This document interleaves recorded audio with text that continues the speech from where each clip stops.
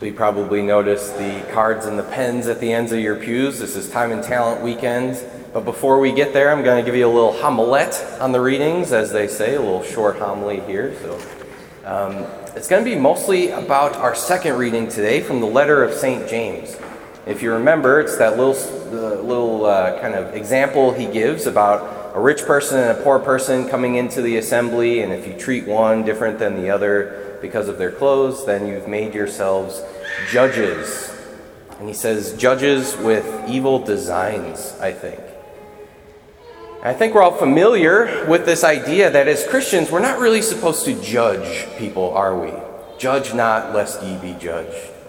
We're not supposed to judge people. And this kind of notion is sort of uplifted in our culture today, too, in our society, where we hear that kind of the highest virtue presented is that we be tolerant of everything.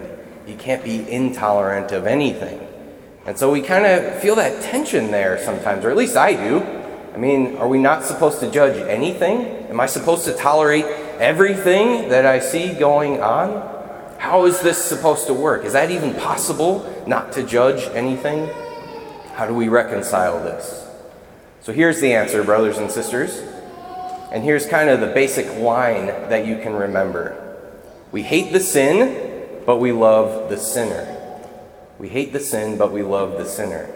And so what I mean by that is that we have to separate the person doing the action from what the action is. We can absolutely judge people's words. We can judge people's actions. We can judge people's ideas at times. We can judge those things. We can hear somebody say something silly or untrue, and we can say, yeah, that person shouldn't have said that. That's not true. They shouldn't say that. We can hear a news story of maybe a terrorist attack or something like that, and we can say, that was an evil thing. Those people did an evil thing. They should not have done that. We can judge that action and say that it was bad. Similar to stealing or lying or any of the 10 Commandments. We can look at certain ideas and say, that's a bad idea. That's a false idea. People should not hold that. But at the same time, we can't let that affect our relationship with that person. We still have to love those people. We still have to pray for those people, ask God's mercy upon those people. I can't look at a murderer and say, that guy's going to hell. That guy is evil, he himself is evil, and he's going to hell for what he did. I can't say that. I can't judge that person's soul. Only God can judge that person's soul. But I can say what he did was an evil thing. So again, we hate the sin, but we love the sinner. And brothers and sisters, we are absolutely not supposed to be tolerant of everything. In fact, we are required to be intolerant of many things. We need to stand up for the truth. We need to stand up for what's good and true and beautiful. And if we're not going to do it, then no one is. We need to be able to stand up without fear and say that certain actions, certain words, certain behaviors, certain ideas are bad. And we need to present, rather, the gospel way of life. But furthermore, and perhaps more importantly, we need to be able to look at our own lives, look at our own actions, our own words, and be able to judge those first. We need to take time in our lives to examine our consciences, to look back at the things that we've done and say, yeah, I probably shouldn't have done that.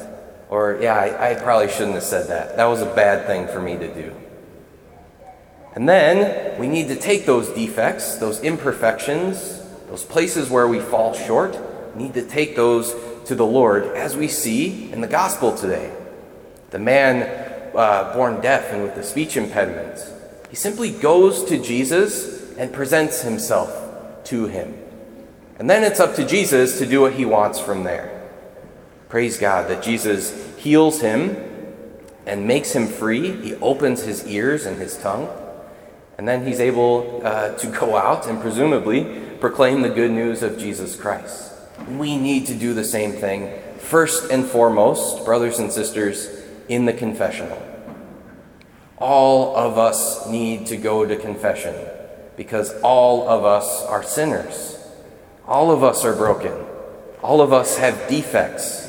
All of us have places that we need to be healed by Jesus Christ. And that happens first and foremost in the confessional. Even if it's been a long time, even if you have big things to say, that's okay. Just go back to the confessional. The priests will treat you well. We'll be merciful. We'll be gentle, I promise.